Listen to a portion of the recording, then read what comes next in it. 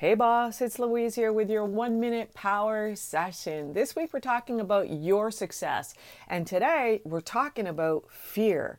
Now, when do you know that fear is setting you back? Now, every boss out there listening has had some kind of imposter feeling at some point or self-doubt when something is actually holding them back.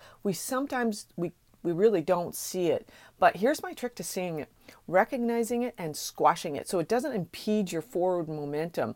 Now, let's face it, boss, we do everything pretty much in our business, and not all of it do we love to do.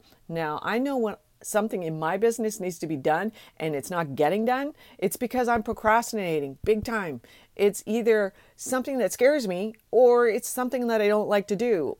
Or it could be that I actually have to stop what I'm doing and wrap my head around it. Now, I figure out what I'm procrastinating on, and then the next morning when I'm at my peak, I tackle it. So the next time you find yourself procrastinating, ask yourself which one of these is actually happening for you, and then tackle it in the morning. Go to louisecorville.com to learn more about the 5-day Be a Brand in Demand challenge. Thanks so much for listening. Bye for now.